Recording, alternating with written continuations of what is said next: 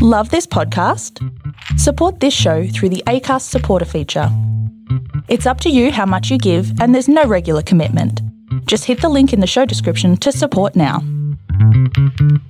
Hello and welcome back to Why This Film, the podcast where we pick a movie from your childhood, rewatch it and have a chat about it. I'm Emily Slade and welcome back. You watched it so many times before and now you're gonna watch it again.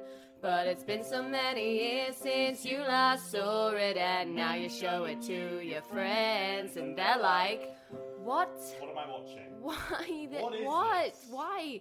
Why this this film? And I'm joined again today by Flo. Hello Flo. Hello. Lovely to have you back. Thank you. It's lovely to be here. I think you've almost been in every season now, so that's fun. That's what I'm going for. Yeah, just trying to Aiming get for you- like co-host credit. Well, now I know. You're going to have to try a lot harder. And her chosen movie is 1999's Mystery Men. The IMDb breakdown. A group of inept amateur superheroes must try to save the day when a supervillain threatens to destroy a major superhero and the city. That's fairly... That is perfectly accurate. I mean, it is perfectly accurate. It very much misses out... it's a very generic... Doesn't mention the fart jokes. Does not mention the fart jokes. Doesn't mention... Because it's a strange vibe. So Mystery Men, I did a bit of research. It's loosely based on Bob Burden's Flaming Carrot comics, which is about a man who wears a carrot mask and fights crime in a comic book where it parodies sort of superhero tropes, as it were. And it was, I believe, it was in the 70s that it was doing this, and you can understand where the sort of humour from Mystery Men comes from. The main link is Dr. Heller. He appears in the comic book and in the movie. He makes the sort of gadgets for the carrot person. And it's literally, this is the Wikipedia entry, and I think this is where they got the main comedic tone, because unlike Batman, his fighting utility belt is filled with silly putty, rubber bands, random playing cards, sneezing powder, and other similarly frivolous items, which nonetheless can become lethal weapons in his hands. Dr. Heller upgraded Flaming Carrot's equipment after bringing him back from the clinically dead. The Flaming Carrot also relies heavily on his 9mm Raiden pistol to kill his enemies without hesitation. So the silly putty helps sometimes too. Yeah. It's so I feel like that's where they got the sort of vibe from. The IMDb trivia does state that there was a lot of not arguments but back and forths as to the comedic tone of this movie, and you can kind of feel it. I think you can tell there's like a lot of different comedic beats, and I think if you're presented with all of them at once, you're kind of like, wait, this is from the same movie. Yeah. But I think it's a really funny movie. Let's talk about your relationship with it. So I actually don't even know. It's just been in my life since I can remember. And it came out the womb with you. Yeah, pretty much. I was born aside a copy of Mystery Men on VHS. Me and my brother used to watch it all the time. Mm-hmm. We quoted it all the time. I used to play a game in my primary school playground where I was the Blue Raja. Amazing. And I'd like pretend to throw forks, and that was like I loved playing him. I would insist that all my friends watch it, so like everyone knew it. I just loved it, and actually it was lovely rewatching it, and I still love it. Oh, brilliant! So it had, like, nothing's changed your mind.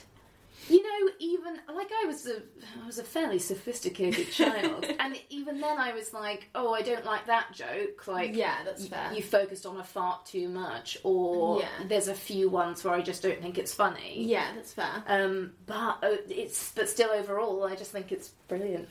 Yeah, I agree to a point. It suffers from being made in 1999, so I'm going to try and not focus too heavily on that, because it, as much as you can't be like, oh, well, it doesn't excuse it because, like, oh, we should have known better. We didn't, and movies were We just like didn't. this. Yeah. And it's unfortunate. Yeah, it's not a very feminist movie. Not a very feminist movie at all. And I will go into the moments that I found offensive for whatever reasons, but And I'm just going to ultimately- disregard them all Yeah. because I like the movie. It's kind of fair enough because, like, whilst it is frustrating to watch this stuff happen, it's not what the movie's about, and you do have to focus on that. I think we were saying as we sat down to watch it, I'm shocked that this concept hasn't really been explored, to my knowledge, in film before 1999. That sort of inept superhero, like, to such a point. I don't know. I can't think of any examples, although it seems quite obvious. Yeah, that's what I'm struggling with. I'm like, I must be missing something really obvious, because obviously Watchmen sort of deals with the other side of superhero. The commercial side of it, I Yeah. suppose. One thing, I suppose it's a little bit MacGyver-y if you're talking about how they're using everyday objects. I Right. mean, none of them are as smart as MacGyver, but it's just, you know, you were saying with Flaming Carrot, Yeah. or whatever his name That is his name. That was great. Brilliant. He's using elastic bands. Yeah. In this we have, like, forks become a deadly weapon and things like that. But then also, one of them has an actual magical power. This is the thing. And I don't mind at all, but it is strange going back to that sort of tonally all over the place. And you and I are big fans of things that are tonally all over the place. Case in point, Hunchback of Notre Dame. Yeah. Many it. other examples as well. That you're just like, I forgive it because ultimately what it's trying to give me, I appreciate, and therefore everyone else can fuck off. And this definitely suffers from being tonally all over the place. Yeah, it, like... What was my point? What were we was I talking saying? about? We're talking about something. The tone. Because it does. It goes from, like... Oh, that was it. How the different superhero powers. So you've got some people like William H. Macy plays the shoveler, and he uses a spade to A shovel. hit people with, and Hank Azaria is the Blue Raja, who uses cutlery and throws it at people. Then you've got Ben Stiller playing Mr. Furious, who does Who nothing. claims to have a superpower that he becomes, like, full of rage and can't control Yeah. himself, like the Hulk. Yeah, I would say Hulk-like, but obviously throughout most of the movie, no. No, he's just playing at being a superhero. Yeah, which is adorable, and we'll move on to Ben Stiller's character in more depth because I really want to talk about him. But so you've got these three people that are using everyday items, and then Ben Stiller arguably doesn't have a superpower. You then have, spoiler alert, the Invisible Boy, who, as a payoff joke, one-off joke, and a helpful plot point, is actually invisible in a Yeah. sort of Matilda way. He says he can only become invisible when absolutely no one, including himself, is looking at him. Yeah. And you go, ha ha ha ha ha, and then it's integral and very useful. that actually happens, and that's it's brilliant. It's funny and it's convenient and it's great, but it does beg the question: oh, he genuinely has Superpowers a superpower. actually exist, And, so do like gypsy curses. Yeah, because the another character played by Pee Wee Herman is, what's his name? Spleen. The spleen. The Spleen, whose superpower is to, like, fart, I guess. Yeah, he blamed an old woman on Yes. a fart, and that he had actually done, and she decreed that because he was the one who smelt it, he would forevermore be the one who dealt it. Which, as disgusting, and I mean disgusting as it is, he genuinely has a superpower that's very helpful. Yeah, he can knock And- people flat out. Literally, so it's incredibly useful. And then you've got the bowler, who's the ironic only woman on the team, who, again, her dad's skull is in a bowling ball, which So that's a magical bowling it's ball. literally a magical, like, afterlife bowling ball that can like float by itself and has its own consciousness, and she talks to it as well. So there's a real mixture of like, and yet the main superhero of the town, Captain Amazing, just seems to be this sort of Batman type. He's got lots of gadgets. Yeah, and he is very strong somehow. Yeah. And he's got a lot of sponsorship deals.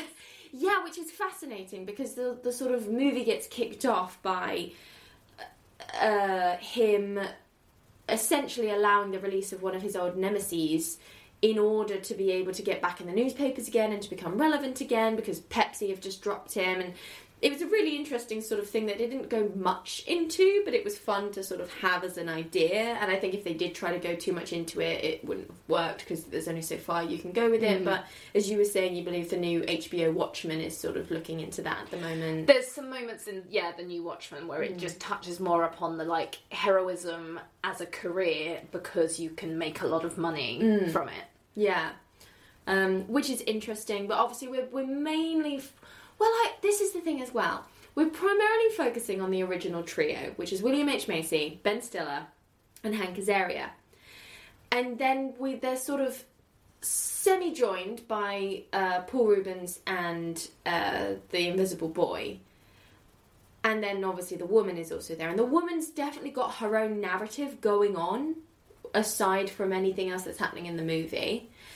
And the other two characters are given what feel like very last minute shoehorned in scenes to flesh out, and I do that in like bunny ears, to flesh out their characters and to justify them being in the movie that make no real difference to anything. So for example, the scene with the skunk and the scene where they're like, oh, I'm afraid, I'm really scared, okay, let's go and do it. Yeah.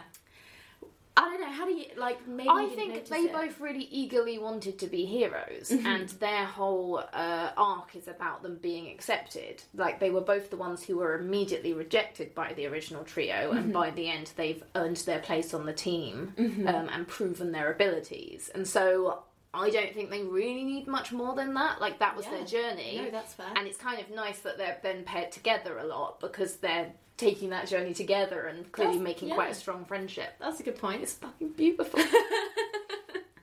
The comedic tone, as we have mentioned, is really bizarre. It goes from being so incredibly laugh out loud funny to real cringe sort of, oh my god, stop, all of you, stop right now. And then everything is sort of in between. Yeah. I'm going to get it out the way. The use of women in this movie is trash. And it's because it's a movie about 3 male superheroes made in 1999. Versus a male supervillain who's caught a male superhero. Yeah. The women we have, it does not pass the Bechdel test.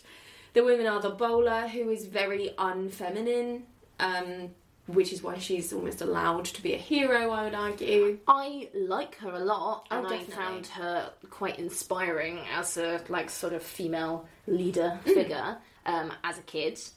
But it's true that, like, she doesn't get that much to do. I mean, her story is built around what her dad wants her to do. Yeah. But it is kind of, you know, it's a valid female story about her sort of helping her father with something in a bid to move out from, like, under his control.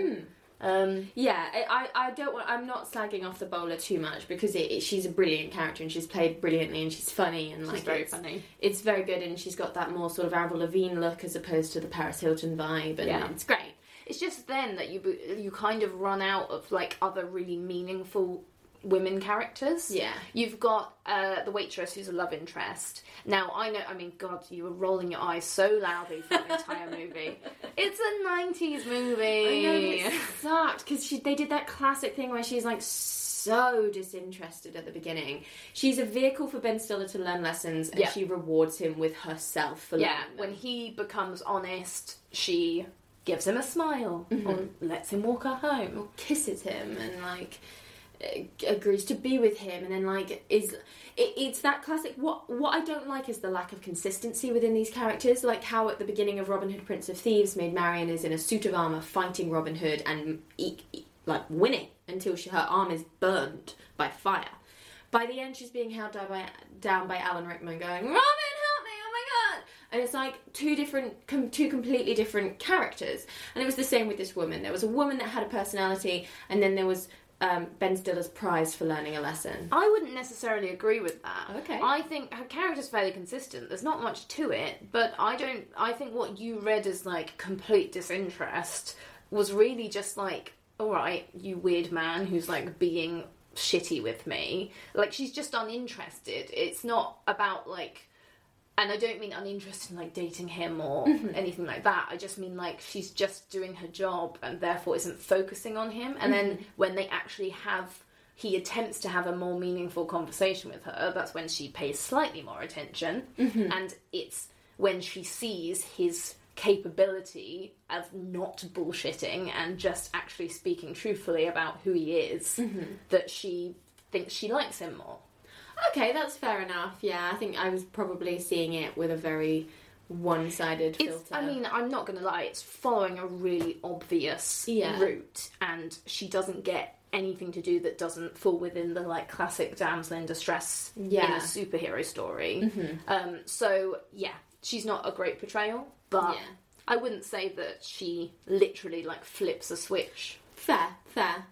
And then the only other women you have really you've got lots of different supervillain groups that hang out with the main supervillain, and one of them is a bunch of women that sort of wear... The Fouriers. Yeah, so I don't know what...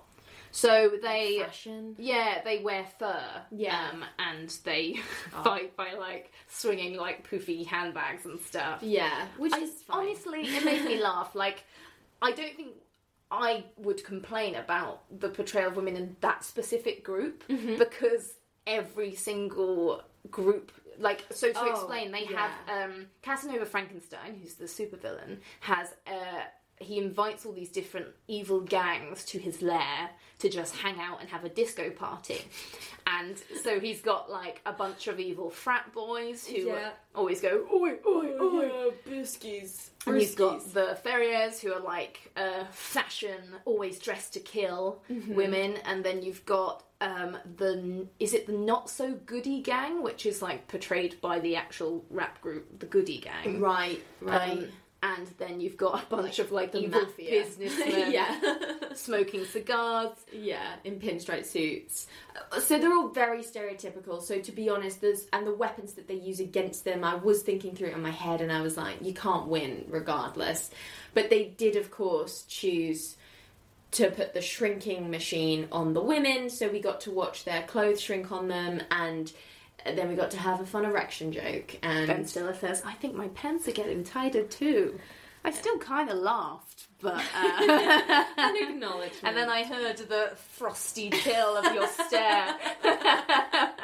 It's fine, because then they throw the, like, argument one at the rap group, and they all start, like, yelling at each other, and I was like, to be honest, if they put the shrinking one on anyone else, I'd have been like... Well, actually, no, if they'd thrown the argument one on the women instead, I would have been like, oh, I get it, because women argue all the time. Oh, that's it. During the tryouts as well, we get to out of the, like, 9 different people in that queue, 3 of them are women. 2 of them are both dressed as Wonder Woman, and they get to have a cat fight, which again is just mainly so we can laugh at the main men going, oh, look, women fighting. Has potential. And then there's, like, Lady Period, who's like... PMS woman, who only works 4 days a week. Yeah. And is that okay? And they're all like, yes, fine. Because, you know, women, funny, am I right? Scary. Periods. I'll a superpower. I'll put it to bed. I think if they were to ever visit this concept, I would really like, and I know we are with the sort of Black Widow movie coming, and we've obviously had Captain Marvel, which I haven't seen, so I don't know how many actual women are in that movie, but obviously she's the protagonist, and we've got a Wonder Woman movie, again, not full of women once we get away from her hometown, but, like, it's fine. I would like to see a superhero group that doesn't ironically only give the one woman, because you know how, like, superheroes tend to only have, like, a one woman. Like, stop, no, like, let's just... And I don't know if Watchmen has lots of women in it. No, not really. Cool. Oh, well, I mean, if we're talking about the current TV show, then the main character is a woman, and it has a number of good female characters. Oh, excellent. That's... I haven't all we counted. can really ask for. I But thought you meant the book. Oh, And I no, was like, the no. the book is definitely very much. But doing again, that. I agree with you. It's like, because the book is doing that as a As a pastiche, point, yeah. but I think Mystery Men is doing the same thing. Yeah, I know. But everything is pastiching the fact that there's only one woman, so there's just more and more things with With only one woman. And that's the thing. I'm like, it's 2020. Let's flip it on its head now. Let's like put that sort of thing to bed. You know what did that great? Ghostbusters. It did. Ghostbusters 2016. Not a bad movie. a really good movie. Controversial statement. Yeah. That's it. I mean, Enjoy it. I'm trying to say that Mystery Men is good here, so I'm probably being more controversial. It is very poorly reviewed. Mystery Men. Yeah. It doesn't surprise me. I imagine people were confused. Is this for children? Is this for adults? Like, we go from like a skunk humping Pee Wee Herman's leg to Greg Kinnear getting melted in a horrific way and becoming like a very frightening sort of puppety waxwork corpse, which is responded to in a very sort of kind of way. And so you don't really know how to feel. Like, One of my favourite bits of Mystery Men is the darker humour. And I can see, we've said, it was a mishmash of different types of humour. They've all appealed to me at different times. And at the moment, that really, like, dark humour of, like, oh, gosh, we just melted that man's face clean off, didn't we? It's just very funny. And that sort of everyone just passing the blame onto each other. Yeah, that very sort of like terrified adult thing. I mean, I have to say, they then go on to round up together to go and then fight Jeffrey Rush. And William H. Macy gives this like really incredibly like dignified speech. And I have to say, throughout the movie, the main three give excellent performances with what they're doing. They are killing it. It wouldn't be anywhere near as good a movie as it is without those the cast that they have. William H. Macy genuinely remains dignified and serious without being sort of boring. He has a real like grounding to him, and it really works, especially against Ben Stiller's sort of childish anger. I love his like sad, solemn look that he gives whenever Roy, who is Ben Stiller, is getting like very childish or trying to pretend like his power is coming in so he doesn't have to have a serious conversation. And he look like he's kind of mournful, and he like very he much knows like the father of three that he is. Yeah. Just being like, oh, Roy. He's very fatherly, and I think he sees, like, you know, Roy's arrested development, and it just kind of feels bad for his friend and wishes he could do better. And it's beautiful. It's really a beautiful friendship. Ben Stiller should be my least favourite character in this movie because he's a man-child who has to learn stupid lessons like be yourself. He's ridiculous and makes stupid decisions. He has no powers, and it's very frustrating to watch in a battle scene throughout the movie.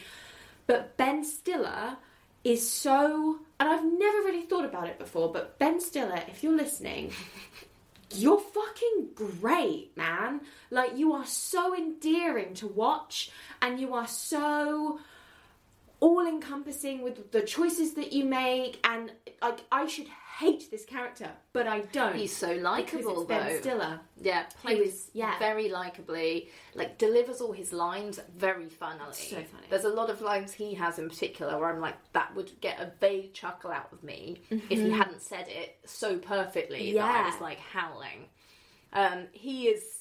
Yeah, actually, the Blue Raja used to be my favourite character as a child, but I think Roy's edging in there now. He is more the main, but it's just I really feel for him. Yeah, I was going to literally ask you that exact question, because I'm watching Hank Azaria, who obviously is funny because he's Hank Azaria, and everything he does is sweet. His relationship with his mother is lovely, but a bit strange, but it's fine. And I was watching it and I was like, as a child, I think Hank Azaria would appeal to you because he does the funny voice and he still lives with his mom, and as you said, he was your favourite character growing up. But as an adult watching it, and that's what's really lovely about this movie, you can watch it as both of those things and enjoy it, I think, which is possibly what they were going for or not going for.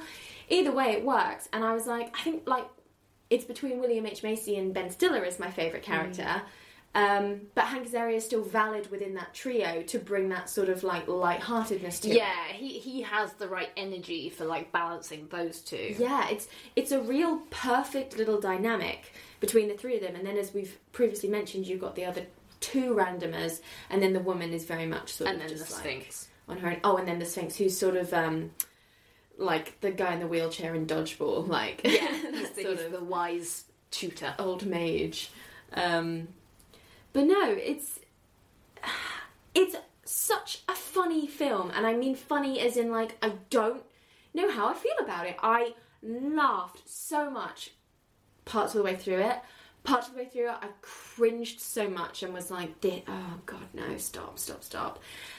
And that I was satisfied wholly in parts and very unsatisfied in other parts. But I can't really describe to you either of What it was. like, what it was about it that did that to me. Shall I tell you why I love it? Yeah, please do. I mean, okay, one, first, I think it's very, very funny. Fair. But two, it's the world building. It's a very specifically built city that I entirely believe exists, Champion City. And it's like a sort of weird... It's a Gotham. Yeah, like metropolis. but it's like a sort of a more futuristic, gothy, but really abstract city with an island, like an Alcatraz-style asylum island, and like strange public transport. It looked like, Yeah. but old school diners, Lots of blimps. Yeah, it's a kind of, what's the word? Comic book city. Yeah, Very it's a much comic book so. city. It exists outside of the time zone. Like, I have no idea That's what it. year we're supposed to be in. That's such a good point. That's such a good point, actually. And for some reason I found that, it was partly because I was a kid and I'd not seen anything like that before, but I just found that world really appealing. And I entirely believe that each of those characters lived in that city and believed that they could be superheroes because they live in such a weird Yeah. time Such a and good point. area. And yeah, I thought that was great. I love the villain. Oh, Jeffrey Rush is having so much fun. Like, he's having so much fun. You can particularly see it, this is not going to work on a podcast, where you see him sharpen his nail file as he goes in for the final attack, and he goes like... He and like swings forward with his eyes really wide. brandishing his like little fingernail, he like pulls his head back to like cat smell, like, and then like pulls himself Does a forward weird, towards. where like you can't see his legs moving or anything. It's like he floats. Yeah, like sort of Dracula-esque. Yeah. Brilliantly timed, brilliantly like the idea, because at the same time the fingernail is doing severe damage to Ben Stiller's face. Yeah. It's drawing blood, it's painful, and then as an adult you're sitting there going, ew, it's unhygienic. Like, That's his gross fingernail. but it's a fingernail. Like, what? Kind Again, of absurdist. Like, It really jumps between that, doesn't it? I mean, we've said it again and again, but what is confusing about the film, and I think it's why I like it, but I think it's also why a lot of people don't like it, is that it's dark, but then it's silly. It's this man is running at you with his little fingernail, and that's all he's using to fight, and he's doing it while hissing like a cat. But he's actually really badly scratching his face and threatening to slit the throat of his girlfriend. yeah. And you're like, whoa! It's really bizarre, but it's brilliant. His main henchman is Eddie Izzard as like a 1970s disco. There's Tony P and Tony C, leader of the Disco Boys. And they're all dressed as if they're going out on the set of Saturday Night Fever. And every move that they do is like a disco move. Even while running away, they have to stop to do a bit of disco dancing and then keep going. And so that's funny because they've clearly got that theme of like, oh, we're the disco boys, so we've got to do disco. But then they also just use guns as their weapon, and there's a whole scene where they're made fun of by the main gang because they're using For not sticking to a theme. Yeah. One of my favourite lines is where they go, check out the guy with the pipe. What are you, the disco plumber? You've got a chain, like, but you could have made it gold. Do you That's see just off the top of my head. But, like, it's brilliantly funny because of the obvious point of, like, they're being threatened by guns and all they care about is the lack of theming. And yet the Disco Boys do have a theming, just not with their weaponry. And I think it's those sort of weird, like, what's happening in this movie that make people be like, huh? Like, I love a world where all the villains agree to dress in costume, and even though they're, like, serious people who might shoot you in the head, they're like, oh, no, I'll wear the makeup. I love the bit when the woman who was supposed to be the psychiatrist of Casanova Frankenstein comes out, and it turns out she's on his side, and she's wearing this new little, like, funky bat hat thing. She comes out literally like how in the end of Charlie's Angels movie they're all suddenly like in black because they're like, we're evil now. Like, she very much does that, and she does the classic wearing glasses, suited up, and then she like comes out with Jeffrey Rush in like a long ball gown with no glasses on, like, I'm evil now. She was a character who served literally no purpose. I can't even remember where she went. Did she get beaten in the end? Did she just, we first meet her in the asylum, and she's like, yes, he's perfectly cured. And then it's revealed that she's evil and hangs out with him. But every time we cut back, she's there, but Jeffrey Rush is hanging out with, like, another woman and kissing her on the cheek. She's not, like, his girlfriend. She's not, like, his Harley Quinn. The one moment where I really like her is when they're having that really rowdy party with that group of very strange villains, and then there's that one shot of her, like, eating her dinner looking really, like, annoyed that she's got all these, like, rowdy people around her house. Including Michael Bay and CeeLo Green. Yeah. There is some really great cameos. I mean, Doug Jones turns up Pencil Man and with a razor boy or something. And we haven't even mentioned Tom Waits, who plays the character that jumps from comic book to screen, Dr. Heller, who makes these non-lethal weapons. And he also does chicken rentals. Is brilliant. You'll never hear me say a bad word about Tom Waits. This is the thing. I can argue until I'm blue in the face that it's a good movie, but in the end I just have to go like, Tom Waits is in it? Tom Waits wouldn't be in a bad movie. Right. Tom Waits doesn't do bad movies. Tom Waits only does good movies. And so therefore, I need you to say it. Gotta be a good movie. It is a good movie. It is a good movie. I enjoyed it. I was looking forward to watching it. What I really enjoyed about it is that I'd forgotten a lot of what happened. I'd forgotten that they fucking kill Captain Amazing, and he does. They kill him. The supervillains don't, because I was like, oh, Jeffrey Rush might kill Captain Amazing, so our heroes can come to the forefront. No, Hank Azaria kills Captain Amazing entirely by just being inept. It's like, what? I'd forgotten a lot of the sort of arcs that happen. I'd forgotten that Invisible Boy was actually invisible. Like, all these little things that were very sort of satisfying to come across as if it was new again. I would watch it again. It's just fun, despite its flaws, of which there aren't that many, to be honest. It's like The Office. When I first started watching the UK Office, I would just have to like go make a cup of tea whenever David Brent was doing like a monologue, because I'd be like, I can't be in the same room. It was too cringy space right now.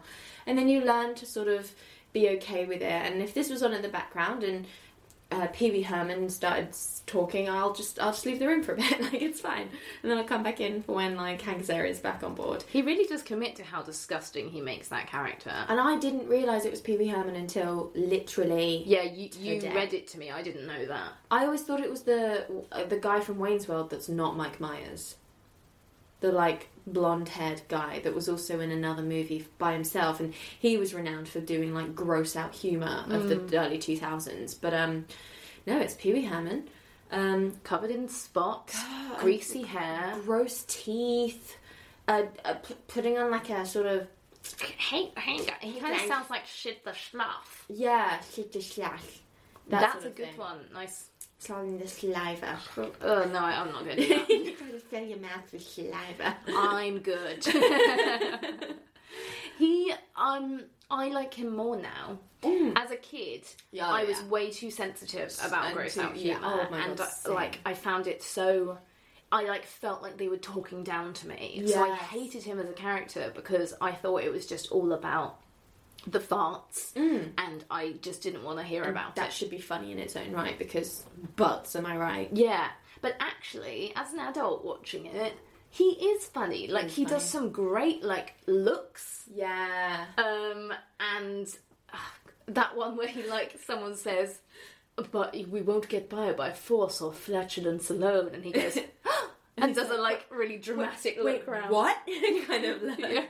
Or when Ben Stiller's storming out of the encampment and he just like continues sewing, like shaking his head. Everyone Yeah. else is like paused for effect and he's just sewing away. Like, He just it was I think it was really well performed. It's a shame he's so goddamn awful to look at. But he performs it really funnily. And I actually got a lot more... Once I was past how cringy I find his power, I was like, oh, he's like a nice, lonely guy who keeps getting, like, rejected to be hung out with. yeah. It was just really nice to see him find some friends. It's funny, as an adult, you really do appreciate these people as people, where I imagine as a child you saw them more as characters. I think, there were certain ones I could get on board with, and there were ones that you don't really get it. Like Shoveler, I will appreciate a lot more as an adult. Yes. Because you can't... I mean, obviously I can't now because I'm not a father of 3 children. But you can more, as an adult, appreciate that he is doing something he feels he has to do despite his duty and the fact that he loves his family. Yeah. And sort of the threat of divorce that he's facing is obviously a lot more real to me now. And leaving his kids fatherless. Yeah. The potential death that he's walking into, like, that really got me along this viewing, where he's like, I'm gonna go now because even if you're not gonna be here in the morning for me, if I don't go, there won't be a morning to wake up to. And you're like, yo, he could die. Like, he could straight up die. And knowing this movie, it wouldn't have surprised me if they did kill a character, which is so bizarre to me, because then they all walk away from the fight just covered in a bit of mud and smoke, and you're like, oh, of course none of them died, because this is a movie for fucking kids. But I believe they could. But also, yeah, the stakes are weirdly high, whilst also not at all being high, because it's a movie for kids, but also definitely not a movie for kids. And I find it fascinating that they're able to ride that line so well. Like, it's very rare that you get a movie like this, and I almost feel like it's never something you can make on purpose. How successful it is by being It does feel like maybe they just fumbled their way to it, and in the editing room were like, yeah, that sort of works. Like, we've got some gross out humour, some darker humour. You've got villains who carry guns and will shoot you in the head and did murder Bowler's father. But we also can believe that they would just choose to kick the trio and then fling them out without actually doing them much damage at all. It's a very strange line we walk, and the moment they kill Captain Amazing, that obviously, like, suddenly you realise that people can die in the movie. Yeah, and I think as a kid, I don't know, you're going to have to tell me, you'd be like, oh, brilliant, now it's time for my heroes to step up to the plate. I don't know. I just remember, I think even kids can really read the thing of how inept they are. You're on their side, but they are woefully incompetent. And that's why it's funny. But I think I was sort of hoping they'd do okay, but then... You weren't really sure. Yeah, But I that wasn't... threat is nice, and it's good for children. And then on the other side of that, when we're introduced to Captain Amazing, we see him, like, push an old person in a wheelchair out the way, like, stumble, like, love push Captain a kid. Amazing. He played brilliantly. Yeah, Greg Kinnear, absolutely killing it. So funny.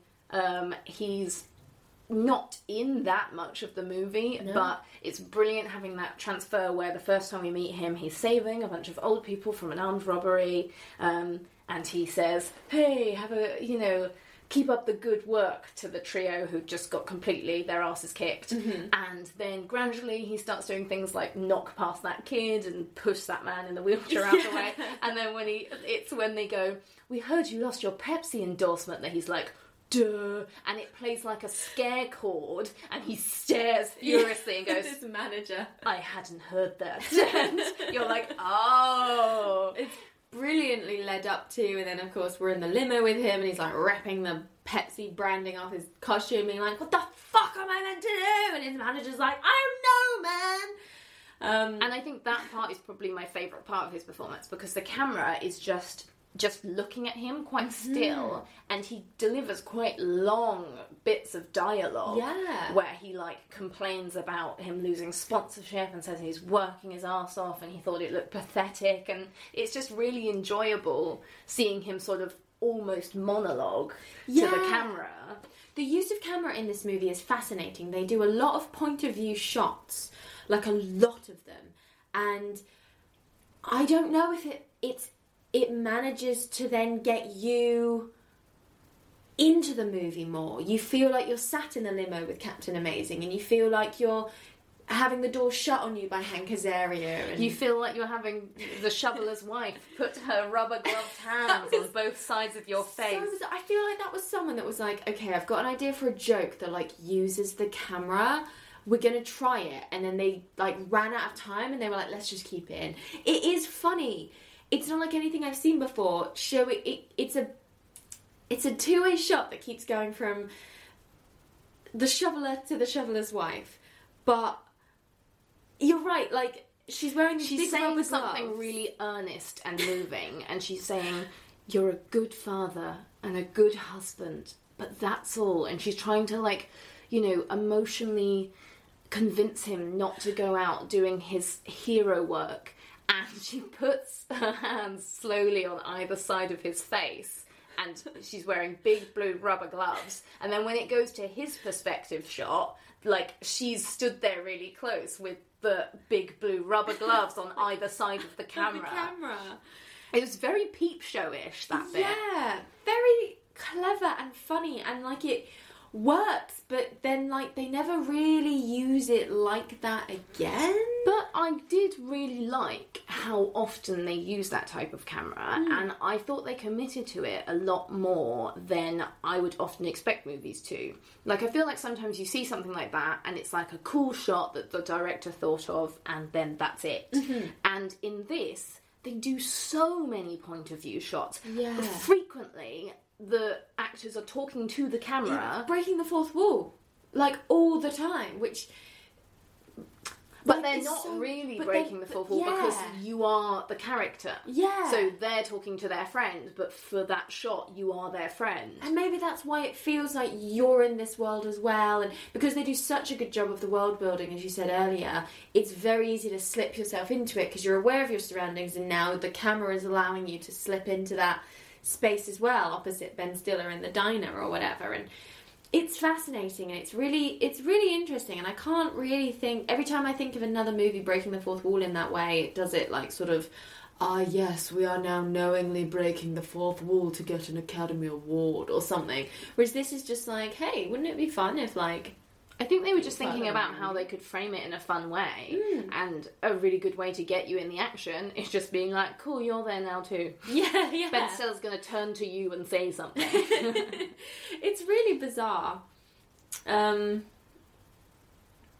yeah, so they sort of go through all of the superhero tropes and subvert them in some ways that we've mentioned, in that they don't intend to hurt anyone, but they do also kill two people, at least two people. At least two. If Probably not more. Yeah. I mean, it's interesting because they're kind of actively using non-lethal methods, but then when they find out that Dr. Heller's weapons are always non-lethal, he's like, what the hell? And they like storm out until he shows them how effective they can be. So, what are their intentions? I don't know. Yeah. Did they genuinely intend to go in and kill all of those people? Because as unlicensed, like, they're not cops, they don't have a license to kill, they would have killed all of those people and then probably have to have served time for it. I think we live in a different legal world, though. That's fair. Everyone accepts, Captain Amazing, and I think in that world there's probably some new legislation that allows the vigilante to, like, do what they want. Yeah, because I guess most people would assume you're either going to help us or get killed. Yeah. And that makes no difference to us either way. Yeah. Yeah. It's interesting. I'm trying to think of other ways that they subvert the sort of superhero tropes. I guess, like... The training is quite a good subversion of superhero tropes because it relies on the wise old master, and I really enjoy the fact that everything the Sphinx says during the training montage is just a flipping of something. Yeah. So it's... I'm trying to think of a really basic one.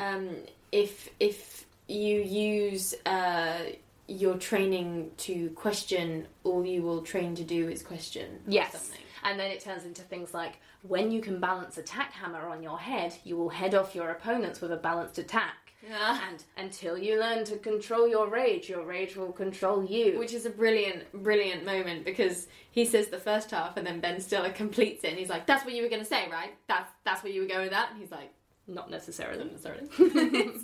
It's brilliant.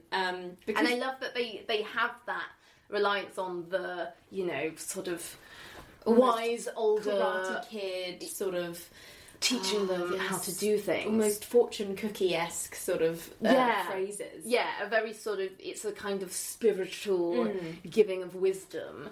And he gives them some good advice, but then they also have, like, it's all about group hugs. It's about trusting each other. It's about making your costumes look nice. Which is adorable, because then they're sort of in a encampment with, like, sewing machines, and, like, that's part of training. One thing, I got a bunch of things to say about this bit. So, like, we're assuming that within the training they're planting a bunch of stuff, and one major part of training is learning to work as a team, and it is the group hug in the end that saves the day. Not quite sure how, because it's actually the bowling ball that saves the day. It's about getting close enough to the thing. So if they all separately try to get to the big portal, they'd get sucked in, but when they're all in a group hug, they're, like, steady as a rock. Okay. Holding my friends. Yeah. Major part of training, which I thought was really lovely, was that they were like, they did a whole thing where it's like, I believe in my powers, and everyone's like, I believe in my powers, and then he's like, I believe in my team members' powers, and they're like, I believe in my team members' powers. But again, right by the climax, Ben Stiller's going through an anxiety attack and isn't part of the team until his girlfriend is taken. Bowling ball lady is dealing with her dad. The other two are going off by themselves. Again, they don't really work as a team to save the day. Not until the very end. Until the group hug. So I guess I don't know, it didn't do enough to sort of pay off that initial plan. I think that's true. I would have liked more scenes where the things they did together, like, worked really well. Yeah. And it was kind of funny that we got a scene midway through the movie when they attack the car. Oh, yeah. That actually they do have quite good teamwork. Yeah. And then we go back to them not having good teamwork. Yeah. And then they learn at the end that they need to be a good team. Yeah. It could have done better with that. It could have, like, chosen to make the car attack go worse, and then put more moments of teamwork. I forgot that the car attack happened. Like, it's a very bizarre scene. It achieves nothing. Apart from that it's hilarious. Yes. It is actually hilarious. They, like, lock the villains in the car by accident, fart inside the car. Poor Jeffrey Rush is trying to, like, meditate away how annoying they are. Azaria's like pulling his fork down the side of the door. Keys his car with a fork, and Ben Stiller is just jumping on top of the limo, going, and he, like, gets furious and tries to tear off their little, like, hood ornament and can't do it. It's very funny. It's very funny, but it genuinely achieves nothing. But as you say, it does show that they work well as a team as well, except from Ben Stiller working well as a team. But then when they're in the training session, it's not that everyone else is working well as a team and Ben Stiller isn't. It's sort of the others are willing to do a group hug, but Ben Stiller isn't, but none of them believe in each other's powers enough. And I don't know, there just needed to be a bit clearer distinction, maybe. Yeah, I think narrative-wise that seems necessary because we haven't really understood how their powers can be used for attack. And that scene shows us, like, oh, good, this is how the bowling ball works, this is how this works, and it establishes, like, Ben Stiller as the more useless one. I mean, Blue Raja does not do a lot, but he accidentally knocks them in the car, so that's fine. Yeah. And then gives a surprised look to the bowler, like, wow, I just did something. But yeah, it's kind of just for setting up, one, Ben Stiller not joining the team properly, and two, what they can do, and then it also gives the Disco Boys a reason to try and shoot them later. That's true. Which is when the Sphinx turns up and cuts the guns in half with his mind. Yeah, which again was a great plant and payoff, because it was just sort of like one of those, they're very good at this, they say something that's like completely unbelievable and then they come through with it, and it's a very nice joke. I enjoy that kind of humour very much. Unfortunately, I didn't get that the guns had been cut out. I was like, did they like break? No one did anything. But this goes back to me just not dealing well with mystery within my movies. I'm like, Flo, what's happening? I don't get it. What's going on? Why isn't anyone explaining this to me? And I can't wait. With very deep meaning, the guns were cut in half with someone's mind. And you were like, ah.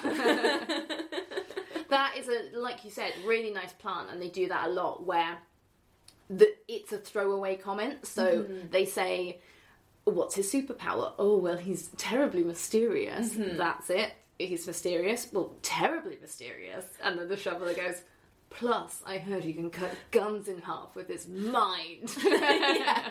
Everyone's like, okay. Yeah, it's good. It's good that it's, like, understated and then it, like, comes through. Why don't they just let everyone that applied to be a superhero that day come with them on the mission? Because surely manpower is better than specifics. I hear you, and I think in a lot of films, yes, but we're told specifically that their main problem is that they don't work together as a team. I mean, imagine trying to get all of those people to work as a team. Fair, it's fair. But yeah, they could have been helpful. There was Waffle Man, who literally burns people with a waffle iron. He was brilliant. He had his own theme tune and everything. I think that was Dane Cook. He's like an American comedian. Oh, cute. I thought it was someone of significance because he got like 3 minutes to riff, whereas everyone else got like 10 seconds. It's a PG. Weird.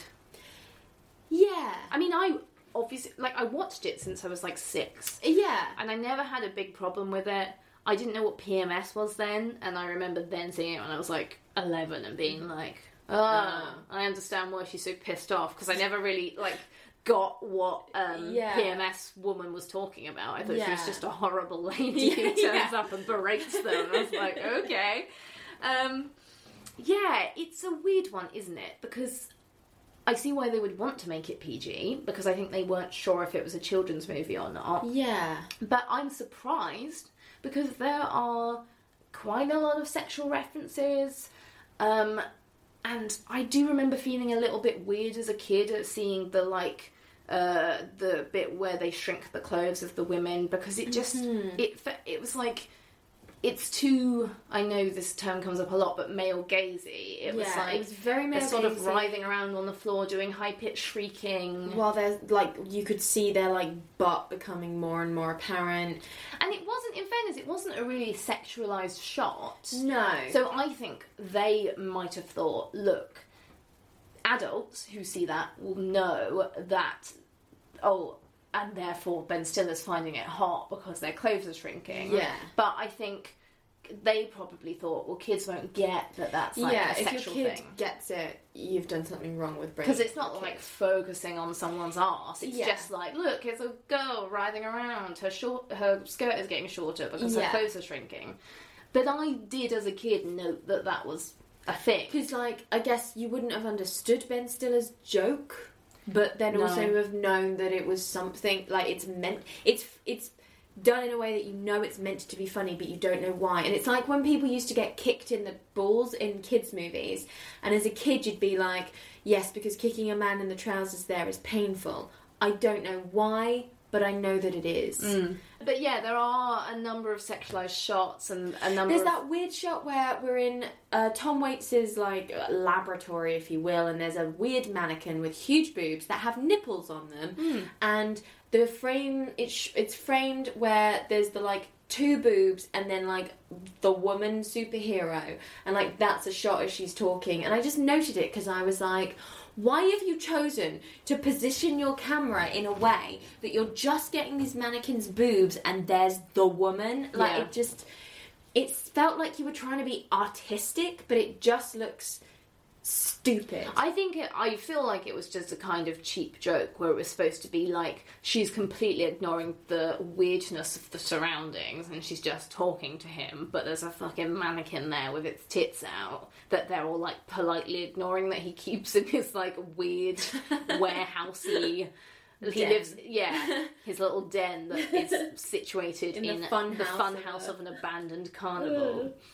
So yeah, I think it was just kind of a weird joke, but that in itself was weird. I mean, I know it's just a mannequin, but it's just, there's a shot in this movie where there's just a bare pair of tits, like largely the focus of the shot. Literally, like a couple of times as well. I think that's what it is. It must have been impossible to market. I know it severely did not make its money back. It budget of 68 million and it grossed 33 million worldwide. But it deserved better. Well, I look at the poster, and this is one of the posters where it's 1, 2, 3, 4, 5, 6, 7 of the characters are on there, and they've all got it's very weird. They're sort of silhouetted black and white. Oh, and it's kind of purpley. But then they've all got a sort of splash of colour behind who they are.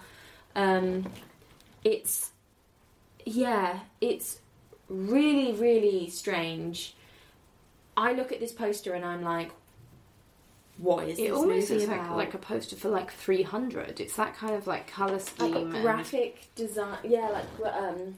And that looks very dark for what it is. Yeah. But then if you went really colourful, then I think parents might be a little horrified at like, you know... Greg Kinnear's melting face. Yeah, which scared me as a kid. Although I did still find it funny. Yes. And, like, there's nothing wrong... Like, so many Don Bluth animations and Disney animations have terrifying, terrifying nightmare-inducing things in them. It's important. It's good to freak kids out a little bit. Definitely. And this was one of my prime childhood, like, I can face this fine, but that is fucking freaky. Yeah. Greg Kinnear You want your nightmares to come from melted. Greg Kinnear's melted face, not from anything genuinely tragic and human when you're, like, 10. Do you know what I mean? Like, I'd much rather be frightened because... this man in the Simpsons book had big ears. Oh, don't even talk about him. That actually sent a weird thrill through me. Like, you've freaked me out now. I don't want to think about the Simpsons man with big ears. You know, rather than because, like, God forbid you're a child of, like, abuse or, like, your parents have died earlier. Like, do you know what I mean? Like, just to be really, really tragic about it. But on this podcast about mystery men. Yes, you're right. I'm glad that, like, my fears surrounded, like, Greg Kinnear getting melted. Yes. Which I still would never want to happen. Of course, he's brilliant. He's the dad from Little Miss Sunshine. Yeah. Yeah, I got really, like, shitty with you when we were watching it, and you said, oh, it's the dad from Little Miss Sunshine. And I was like, it's Greg Kinnear! You uncivilised beast! Like, I don't know. I know his name and I know his face, but I've never put the two together. Yeah, it's fine. I know who Ben Stiller is. Good. Yeah, I'm honestly looking at this poster, it must have been an absolute nightmare to market. You've got Ben Stiller, who even like 1999 is like must have been he's sort of in that Meet the Parents mode as opposed so he's been doing sort of adult comedies up until this point where he's like depressed. Yeah, like Something About Mary. Oh, sorry, you mean that? I was thinking you mean his modern stuff. I get you. Oh, no. Like, back in the 90s, I assume he was doing the sort of like, haha, jizz in your hair comedies. Yeah. Then he does this, and then he continues to do things like Dodgeball and Zoolander and stuff, which are for adults. Well, I mean, this They are for movie kids as has well. similar feelings to Zoolander. Yeah. It's the same kind of, like, really absurd characters that don't exist in real life. Like, the jokes being all about sort of ineptitude and, like, stupid exchanges where one person's trying to explain something to someone and the other person's just not getting it. Yeah. Maybe it's because it's a superhero movie, but we hadn't gotten meta with our superhero movies yet. We were still very much... We're ramping up in 2 years' time. Spider-Man with Tobey Maguire is going to be released. In 1 year's time, X-Men is going to be released. Yeah. So this is pre the superhero hype. I imagine if this came out in, like, 2009, like, just 10 years later, perhaps it would have done better. Maybe. It's true that it probably was quite early to be trying to make superhero trope jokes when we maybe, as the viewing public, hadn't had enough superhero. All we'd had is the Batman, and we'd gone from 1989 Batman to 1992 Batman Returns, then Batman Forever, which shared a lot of sets with this movie, and then Batman and Robin possibly came out the same year, which is famously a piece of shit. So perhaps people weren't in the mood for superhero they were stuff. like, oh no. But I can't tell that this is a superhero movie. From looking at it, I'm like, something about miners, because the, like, William H. Macy's hat really stands out. It's, yeah, I can see it's how it's a hard one to market, but it also is, people who saw it didn't seem to like it. And like you said, I don't know if it's that, I mean, I'd love to believe that it was ahead of its time, by, like, making fun of movies that haven't come out yet. But it's also, I think it's a bit of a mess, and I enjoy it for that. But I would have loved to have seen a movie that had a little bit more thought and care put into it, that had been tightened up and really had a vision as to what it was trying to say, as opposed to just, it doesn't even seem to have anything really to do with its source material, which was a 70s comic book. They just clearly sort of saw that and was like, that's a cool idea, like, let's make fun of superheroes. And Greg Kinnear is very much Batman. So they're maybe riffing off those 4 Batman movies that had come out. And yeah, as you say, perhaps if it was made now, like, my God, if there's ever going to be a time where people are sick of superhero movies, it's fucking here in 2020, having had Avengers Endgame come out this year, last year, like, now's the time to reboot Mystery Men, because also it's 90s and we're in a massive nostalgia throwback to the 90s. Oh yeah, that's true. That is true. We'd have to change some of the plot and stuff. The thing I think is that, like, I don't know, it's such a silly movie, and I love that it embraced that, but are people ready to go back to just absurd, silly comedy? Yeah. It needs to be saying something deep, and it's not. Mystery Men is not trying to say anything. It's just being like, wouldn't it be funny if you were, like, trying to be a superhero, but you just carried around a shovel and you just hit people with it? Netflix. It would have to go into Netflix to have, like, an 8-episode TV series. I feel like there must be something like this already. Yeah, there's got to be. But I don't know what it is. But I feel there's room for it. I feel Netflix is the place for it to exist, and that would give it a chance to sort of breathe. I know what you mean, but you can definitely tie it. If you want to aim it for children, you just tie it into that friendship and But being yourself. I don't want them to do that. I don't want them to make it for children, but I don't want them to take out some of the more absurd comedy. Childish humour. I don't want them to try and make it dark. I don't want you to tell me how, the Blue Raja's so sad that he's stuck living with his mum, he feels like he's failed in life. Like, no, don't care. He pilfers his mother's cutlery drawer. That's all I need to know. Who would have to herald it? Could John Mulaney take it on? Do it well? John Mulaney and Nick Kroll? Could they herald this well? With that childish humour whilst remaining adult? Or are they not the right vibe? I think their comedies can be too smart sometimes, like they're wordy, and in fairness, Mystery Men is quite wordy, but it's also slapstick, and it's raucous and dumb. I think It maybe just doesn't have a place. I think it just needs to stay in the past, but we should do our duty of going to people and saying, it actually wasn't that bad, you should try it, you should watch it. Just stick it on. And I'm kind of surprised that we've reached this point in the podcast where we're like, ooh, maybe we could bring it back, or maybe we could just herald how amazing it was, and that because it was poorly reviewed and did badly in the box office. And when I go online and try and just find out some stuff about one of my all-time favourite movies, it's just people writing comments like, I can't believe how shit this was. This was awful. And I'm like, what? What the hell are you talking about? Did people that you showed it to when you were younger feel the same as you, or feel the same as the people online?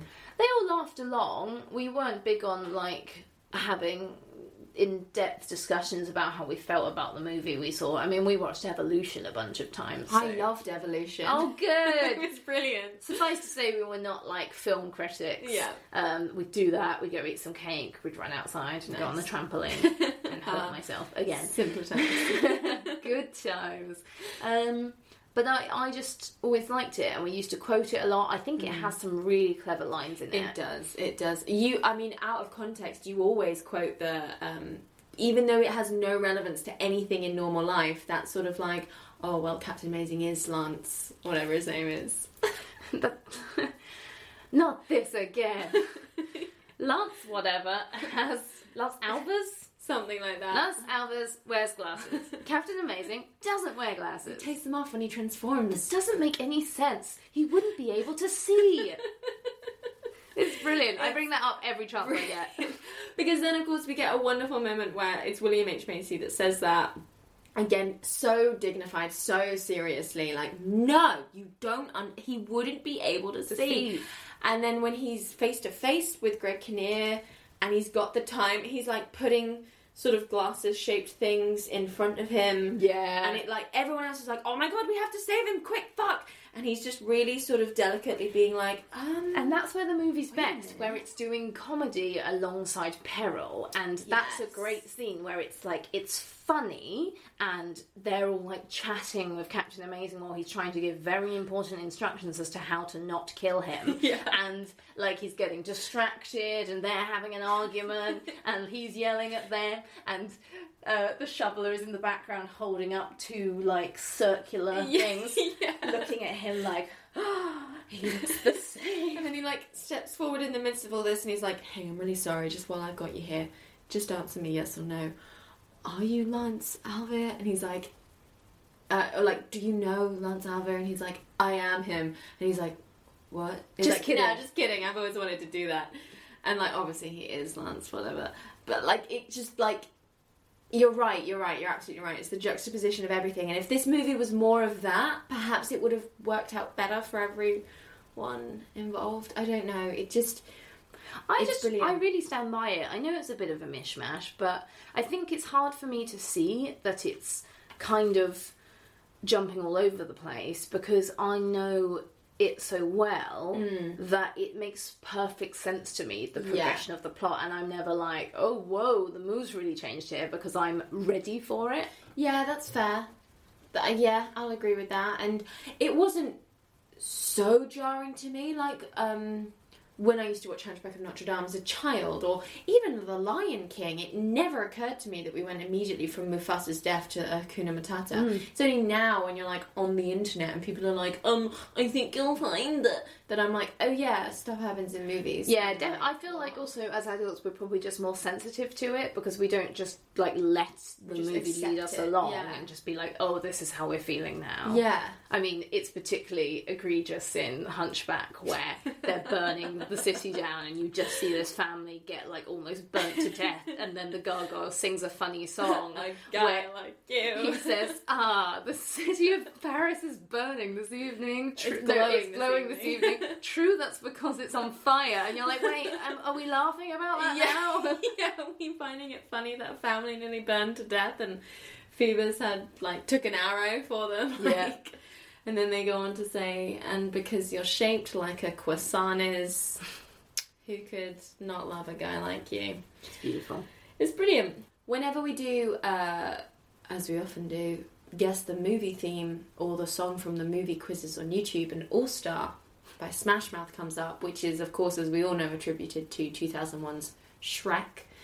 It is actually played twice in this movie, and you Twice. always insist that it is You in know fact why Mystery now? Man. Every time that plays, you go Shrek and I go Mystery Man. Every time. It's twice in this, so it actually it's the has credits more song. All-Star in than Yeah. Shrek does. And it works better thematically. It works better as a song. It's during the training montage and also then over the credits, as I say, which like kind of gives it weight. yeah. I would agree, even though we would then be incorrect. I would agree that the song should be But for you Mystery know, Man. what, do you care about your integrity or do you care about winning the quiz? I can't answer that. Yeah, it's got a great soundtrack, this movie. It really does. It It really really helped along by the fact that some of the main villains are disco people. Yes. So therefore, every time they're on screen, it's playing a new funky tune from the 70s. Yeah, Night Fever, Freak Out, Disco Etc. Inferno, etc. Yeah. Like, yeah, it's brilliant. Yeah, anything else you want to say? Just that, like, I invite anyone who says it's bad to come fight me. Fisticuffs. Fisticuffs at dawn. Yes. It's really not that bad. Like, I'm not surprised that people online are like, especially nowadays in a world where we like tear things apart. It's not helped by it's an old movie now. I think very it's of much its so. time, and I know it's a little bit shambolically put together. Yeah. I think a lot of that adds to its charm to me. It's like Yeah. a childhood movie, and yeah, the humour is all over the place, but that's part of it. Kind of works, and I enjoyed it as an adult, having not watched it as a child. I do run a podcast where I watch children's movies because I love them, so I'm often more susceptible to a children's movie where another adult may not be, but I feel there's a draft of this on a cutting room floor somewhere that's at least a 12. Perhaps if this was re-released in the cinemas now, it could even warrant a 12 for certain parts. Like, I don't know, like... But don't let the PG rating put you off. It's a jolly good romp. It is And a good romp. It's a brilliant cast of actors. It is an doing amazing cast. brilliant performances. Like, they really are. As I say, it's really made me think about how good Ben Stiller is and why he's as popular and as famous as he is. Yeah. Belongs where it is. Good. But good. Like, I did enjoy it. I made my points that I had to make. Yeah, I agree. It's not a good thing for women. Vehicle for roles. women, but it's fine. That's not what it's about. What it is about is it does well, and I literally laughed out loud so many times. So you can't deny that it's not. You can't deny that it's funny. Yeah. Like, it is very, very funny. And even if you just want to watch clips of it, or do you think they should watch it in the whole? I mean, I think for me, a lot of the appeal is in lines that would never probably be in a clip. Like, it's That's just true. offhand. Because I think a lot of, like, the really good humour in it is just lines that are buried in a scene. And it's only when you see it for the third time that you're like, wait, what he just said was What? super weird and hilarious. And as we said as well, the facial reactions a lot of the time are just Yeah. people in the background. And it's nice to know, I think the cast are so good, and I like the journey they go on, so I think it's worth a full watch. But Yeah, that's fair. if not, or if you decide you don't like it, maybe just watch some movie clips and hear the really funny lines, and then shut up. Go away forever. But yeah, brilliant. It was good. It was good.